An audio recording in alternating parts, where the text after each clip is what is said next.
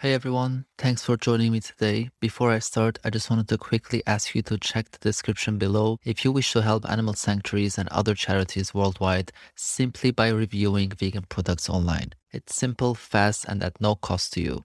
The more you review, the more they donate on your behalf, and you get to decide which sanctuaries or charities you want them to donate to every time you leave a review. Check out the description of this episode for more information. Don't wait to see what loss of health looks like. I feel like the podcast format, it allows you to talk about some of the nuance and the gray areas.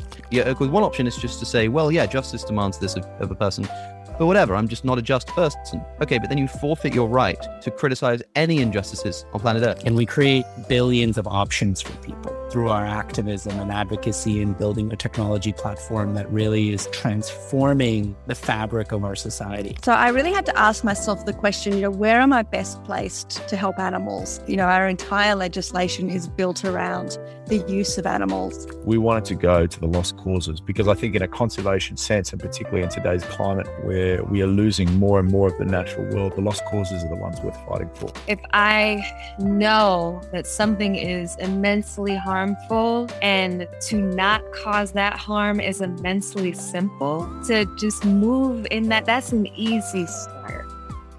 Hey friends, thank you so much for joining the first short introduction episode of the Principles of Change podcast.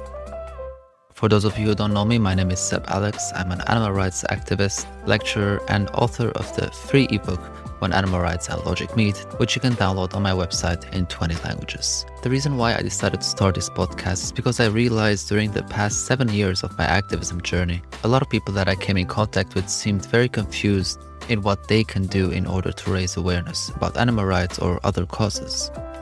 And the reason for this, I believe, is because we often look at what other activists are doing and wonder if we can do the same. And of course, that is a very dangerous way of thinking because we are not all the same. We all have a different set of values, talents, gifts, and things that we can offer to our movements. When I first decided to start a podcast, I realized that the most important thing I can do is to encourage more and more people to get active, be creative, and find what it is that they themselves can offer to this world. We all want to make this world a better place, and often the causes we fight for are so multifaceted that we have to have different types of activism. Needless to say, there's no one perfect way of raising awareness about an issue. Different people have different ways of raising awareness, and different people need different ways in order to change themselves.